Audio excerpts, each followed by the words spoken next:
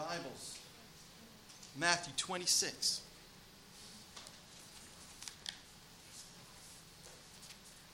Matthew's Gospel, the 26th chapter. And we're going to be taking a look at verses 57 to 67. No, 68. I knew that didn't sound right. 57 to 68. Matthew 26. Those who are able, please stand for the reading of God's Word.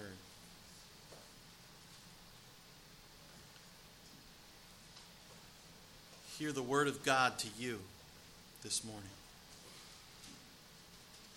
Those who had arrested Jesus took him to Caiaphas, the high priest, where the teachers of the law and the elders had assembled. But Peter followed him at a distance, right up to the courtyard of the high priest.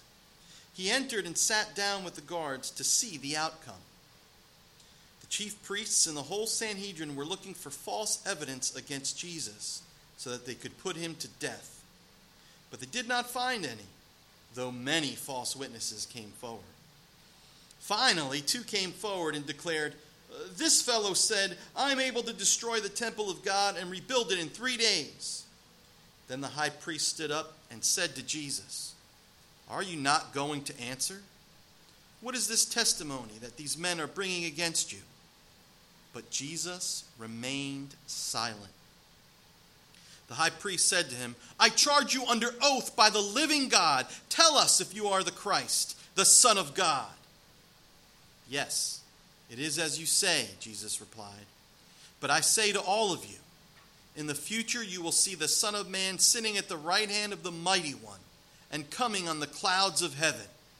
Then the high priest tore his clothes and said, "He has spoken blasphemy. Why do we need any more witnesses? Look, now you've heard the blasphemy. What do you think?" "He is worthy of death," they answered.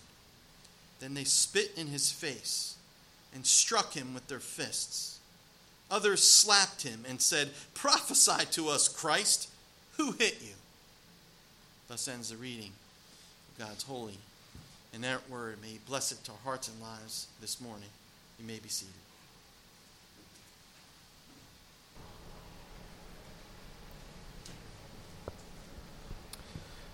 My brothers and sisters in Christ, when my oldest son, Colin, was little, I remember we used to go through the children's catechism questions at night. And I will never forget this incident. It was in Iowa, of all places. Yeah, I remember. And I was tucking him into bed, and he said, "Dad, if Jesus didn't do anything wrong, then why do you have to die on the cross?" And I'll never forget that me being like, finally. The moment of truth. You talk about a God-given, teachable opportunity. So I was able to tell him, "Son, that's the whole point. He didn't die for his own sins. He died for ours." It had to happen.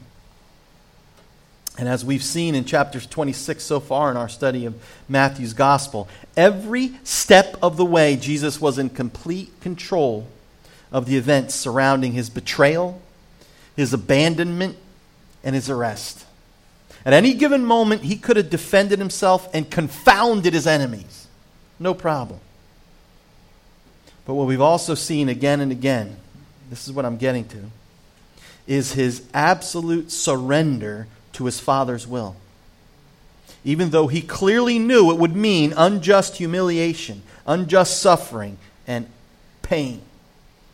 Now, one of the rich benefits of meditating on these actual details of our Lord's suffering for our sakes is gaining an understanding of what this seemingly cliche statement actually means. I'm sure you've heard it before, and cliches do kind of bother me, but in this case, I think we find, surprisingly in some ways, because it is a cliche, it holds true.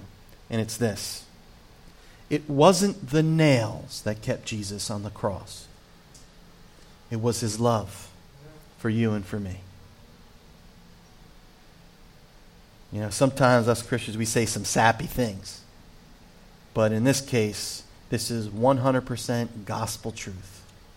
Because the point is, Jesus could have said, okay, no more. At any point. He could have gotten himself off that cross and said, not doing it. But he did. And in case there are some really strict brothers who may try to correct me and say, no, he did it for the glory of God.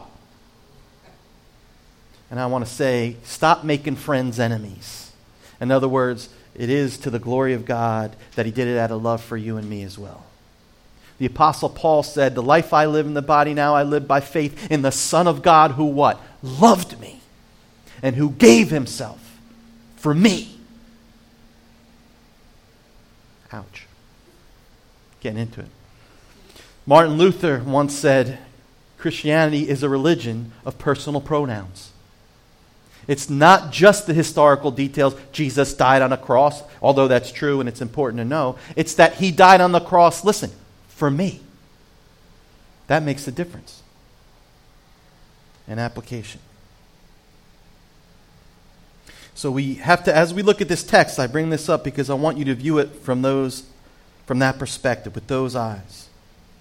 I can't help it when I look at these verses. I want to cry out and say, why, Lord? Why are you putting up with this embarrassing kangaroo court?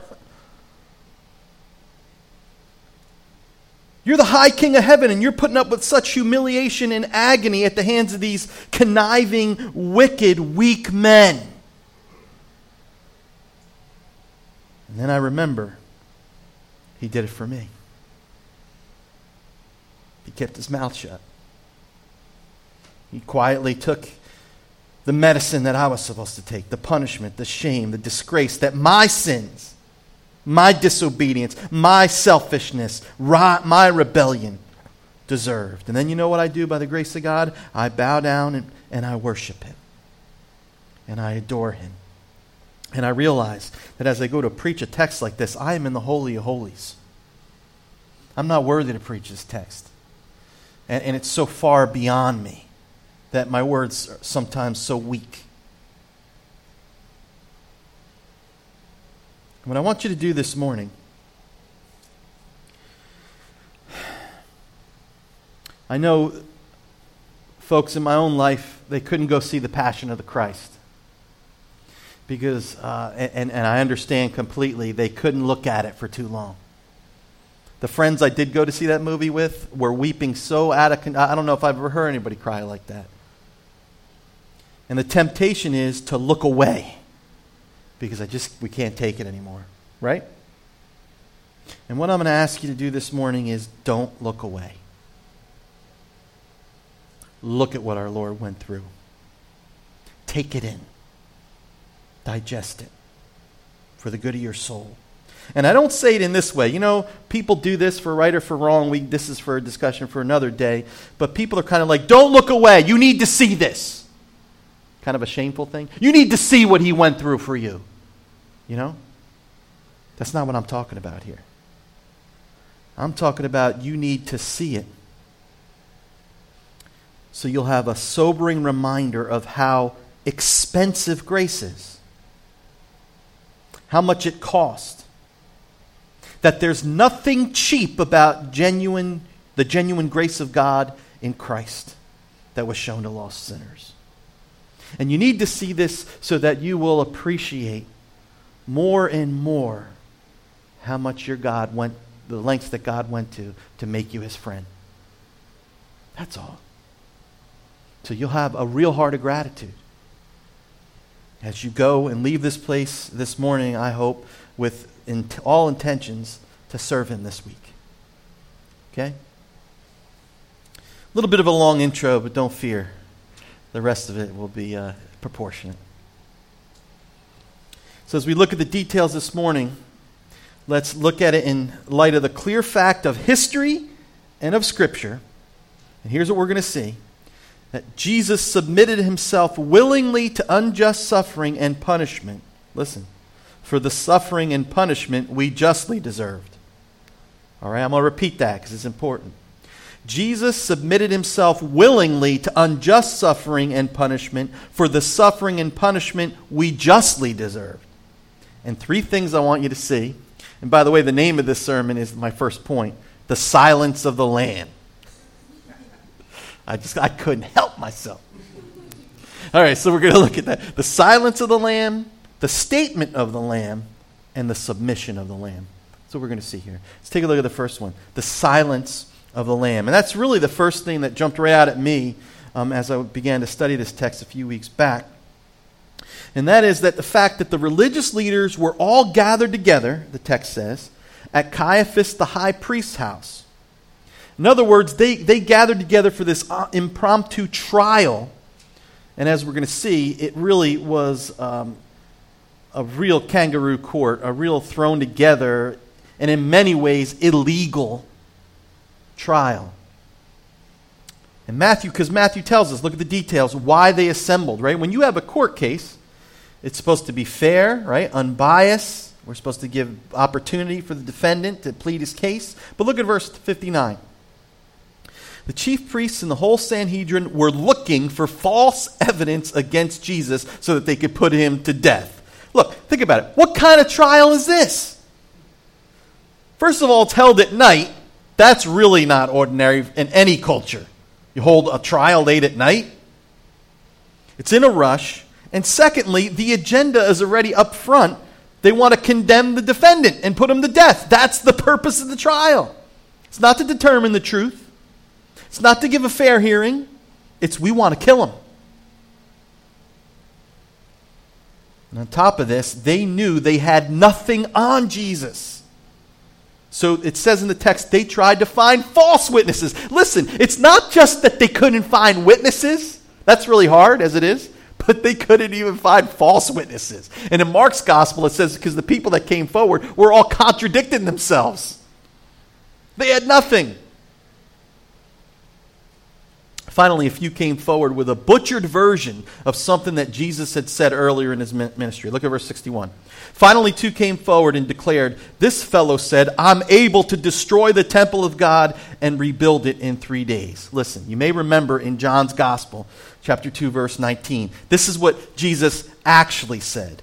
He said, it was in the context of them asking Jesus, the religious leaders, "Give us a sign."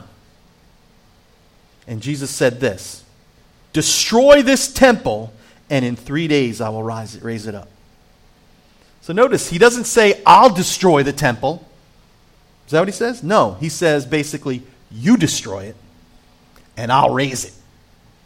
And it tells us in the text, he wasn't talking about brick and mortar. He was talking about the temple of his body. He was basically saying, you want a sign? It's going to be my death and resurrection. I'm going to come back to life. You want that sign? I'm going to give it to you. Well, these witnesses come forward. They twist his saying. And unfortunately, or fortunately for us in this sense, this was the charge. This is all that Caiaphas needed to get this going in the right direction for him. This twisted quote. So the charge that Jesus was facing at this point was threatening to desecrate God's holy temple. So the high priest stood up and said to Jesus, "Are you not going to answer? What is this testimony that these men are bringing against you?" And then verse 63, and this is what I'm going to hang on for the first thing I want to show you. But Jesus remained silent. The striking thing in our text here is what we could easily call the silence of Jesus. Nothing. He wasn't silent. We need to see something. He wasn't silent because he couldn't find a strong enough argument to use to refute the 2 false witnesses. I just did that, and I'm not that good at all. He wasn't silent because he felt like, what's it worth? It's going to fall on deaf ears anyway. You ever have those? I got to admit, I use that tactic. You know, when somebody gives me a convoluted argument, I'm like, you know what? They don't even have ears to hear. I'm tired. I ain't saying nothing. It's not what Jesus is doing here. No. And he also didn't remain silent to annoy him. You know, sometimes people in an argument will just remain silent because they're kind of like, I'm going to get you. I'm going to say nothing. It's not what Jesus is doing here. So then what is he doing? He remained silent because he knew it was his Father's will for him to submit to this unjust court so that he might deliver you and me from our just deserts. Now, later on in front of Pilate, he's going to do the same thing. Pilate's going to say, aren't you going to say anything? Right? And later on, we're going to see he says nothing. Jesus was fulfilling these words in Isaiah 53:7. Listen. Talked about the Messiah to come. He was oppressed and afflicted, yet he did not open his mouth.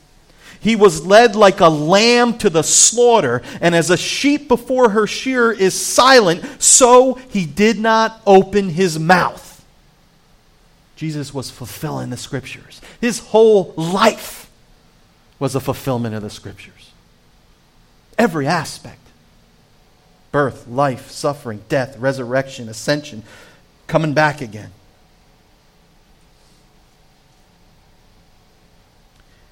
That's why we need to keep that verse in the song we sang a couple minutes ago. He never said a mumbling word. For me. Don't forget that. For me. One day when I was lost, he died on the cross. Never said a mumbling word. Now, I once heard a preacher, let me just say this, and then we'll go right to the next thing. I once heard a preacher, he was talking about the 7 last words of Christ on the cross, and he said, see, that song is wrong. He said a mumbling word. And I just shook my head because he totally misunderstood. First of all, the Scripture says he was silent. Who am I going to listen to? The preacher or the Scripture? That's number one. The Scripture said it in Isaiah, it says it in Matthew, and later on he says it in Peter. He did not respond. What the Bible's talking about is not that Jesus didn't verbally say anything at all during his suffering. Oh, it gets quiet. But what it's talking about is he did not say a word in self-defense. You see the difference? It's very specific. Didn't defend himself.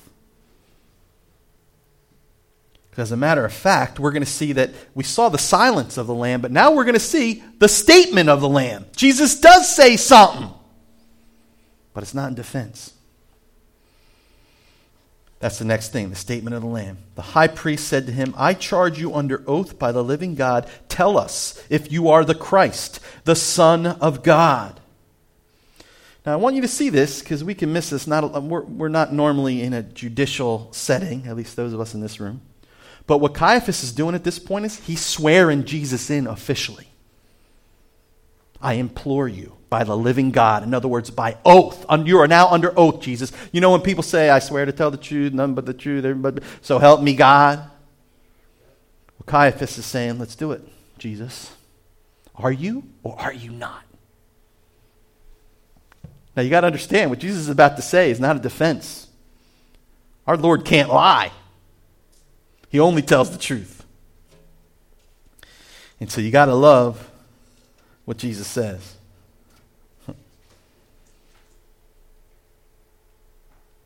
Verse 64.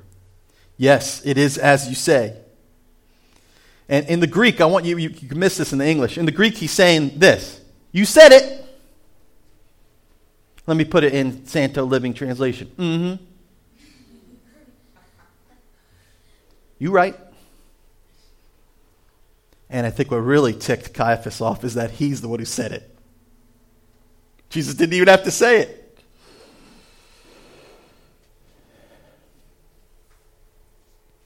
But then Jesus doesn't stop there. Jesus is going to guarantee his crucifixion with this next statement.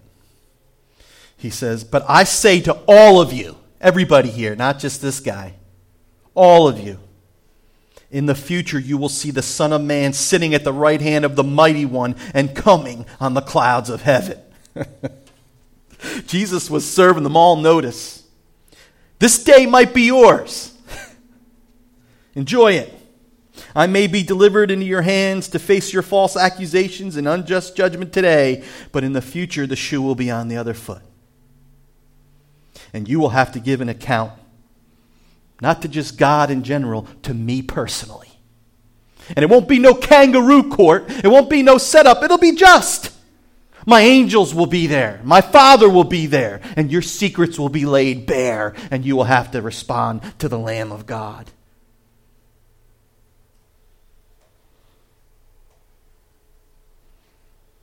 Jesus was basically saying, just want to let you know. This is clearly a reference to Daniel chapter 7, the vision that Daniel saw.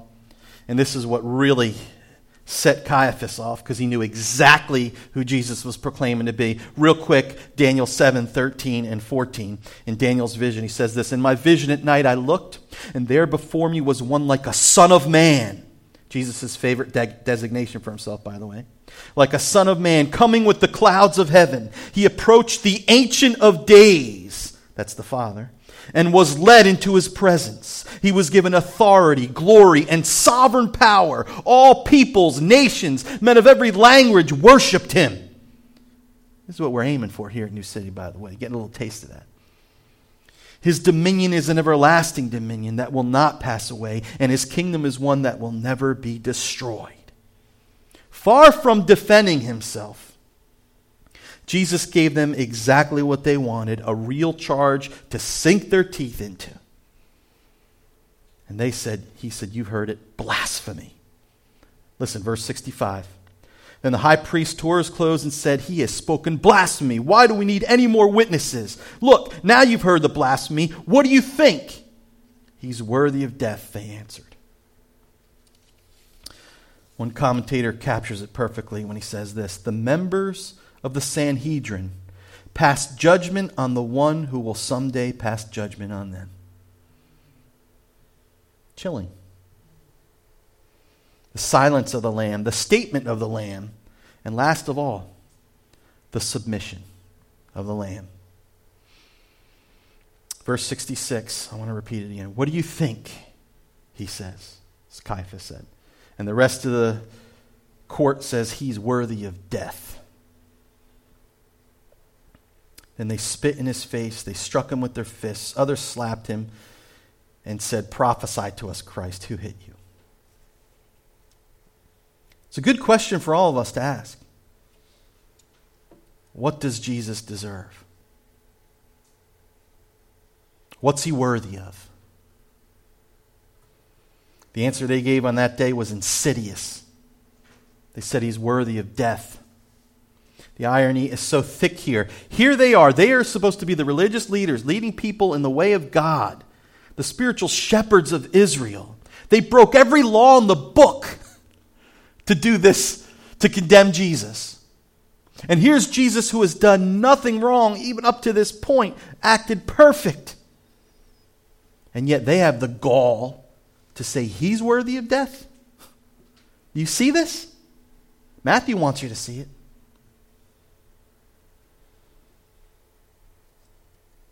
He's being condemned for telling the truth.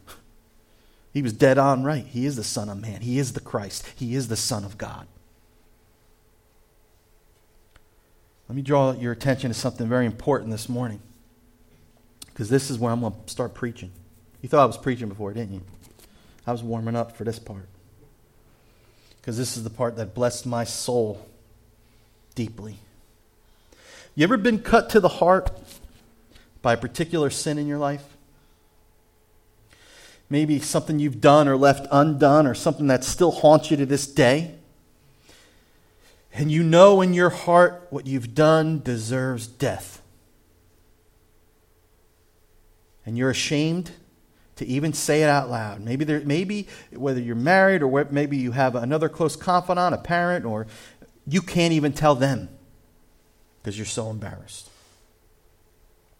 And you can't shake the guilt no matter how many times you seem to confess it, no matter how much you endeavor to turn from it, and even make amends as far as humanly possible. There's this cloud over you. You ever have that? Anybody? Well, then this text is God's word to you that you desperately need. Listen to me. Listen to the text, not me. They spit in his face. There's nothing more repugnant, disgusting, or contemptuous than to be spat upon. Did you know that? I don't know if anybody in this room, I don't know if I have been or not. I would think that if I'd been spit in the face, I'd remember it. Right? Because there's no worse insult.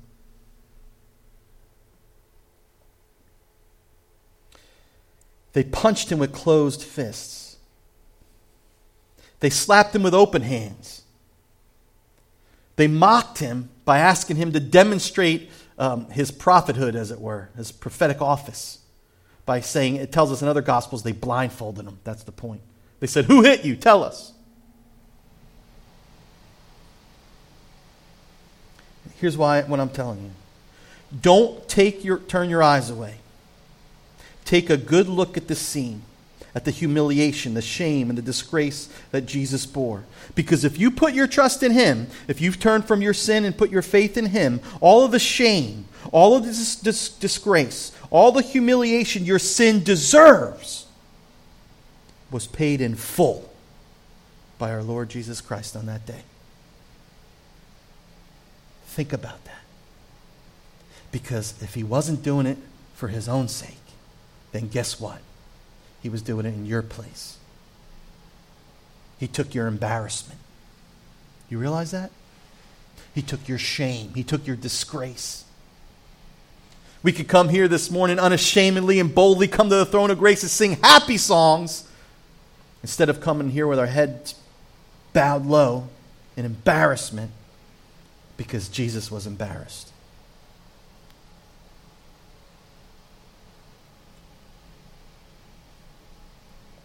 So why I'm saying this is, brothers and sisters, leave it here. You don't have to bring it out of this room ever again. That shame, that disgrace, that embarrassment. If you've turned from it and you've trusted in Christ, it's gone. By faith, believe it. He didn't do this for nothing. If you carry it around, you're saying he did it for nothing. Or it wasn't enough. I don't know about you, but I don't want to say that.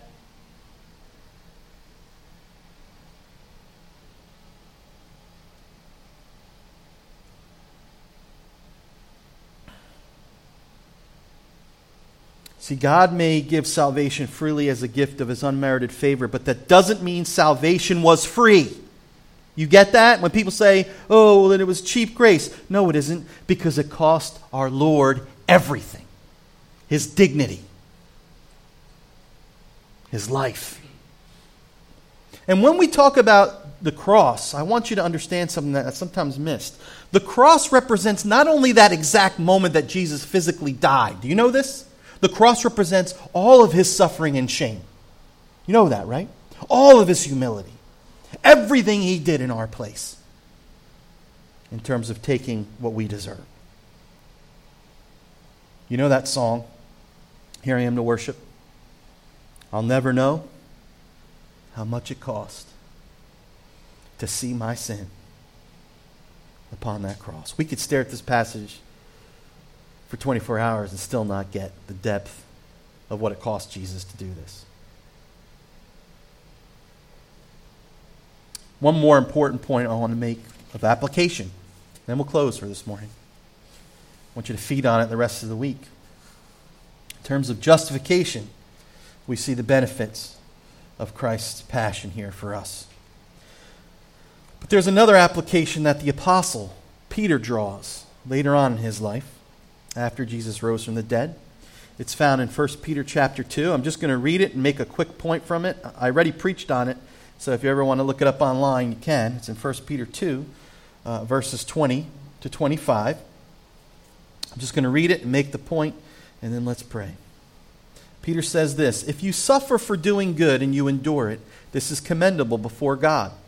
To this you were called, because Christ suffered for you, leaving you an example that you should follow in his steps." Now listen, Peter quotes, "He committed no sin, and no deceit was found in his mouth. When they hurled their insults at him, he did not retaliate. When he suffered, he made no threats. Instead, he entrusted himself to him who judges justly. He himself bore our sins in his body on the tree, so that we might die to sins and live for righteousness. By his wounds you have been healed, for you were like sheep going astray, but now you have returned to the shepherd and overseer of your souls." You see, Jesus is our atoning sacrifice. He's our high priest. Because of him, our sins are forgiven. But he is also our example to emulate. And what Peter is talking about, he's using these passages, like the one we're preaching on from Matthew's gospel and also in Isaiah. He's using these passages to encourage the early Christians, and now us, to suffer unjust suffering the way that Jesus did. Well, now I'm meddling, ain't I? In other words, there are times, brothers and sisters, that when it comes to the authorities over us, we don't appreciate, especially when they're not doing things the right way. Can I get an amen? And what Peter is saying, hey, it's better to suffer unjustly than to suffer for doing something wrong. Because what do you get at it if you're suffering because you did something bad? You're just getting what you deserve. Peter says, no. He says, you were called to this kind of a life that even when you suffer unjustly, you do not retaliate, but you entrust yourself to the Father, the one who judges justly. Because you know in the end, He's going to make things right. And I'll tell you how this is hard. Just yesterday, I think it was yesterday or the day before, I'm driving down the street and an unmarked police car cuts me off and then stops and wants to turn. And as I'm going to go around him, it kind of looked, I didn't know if he was going to come after me. And in my heart, I'm like, come after me. I want you to come after me. Because I'm going to report you. I started thinking all these things. I'm like, you know what? I have a good, clean record. I'm a pastor. I'm going to go to, and then all of a sudden I'm like, whoa. Where in the world did that come from? And I thought about it. The Lord allowed this so I could give it as an illustration. But that's how we roll, isn't it? Hell's got to get paid. Even for something stupid like that. And what God is telling us, no. Hell was paid by Jesus. You don't need to vindicate yourself. You don't need to go and fight. God's got this. You stay quiet. You stay trustful.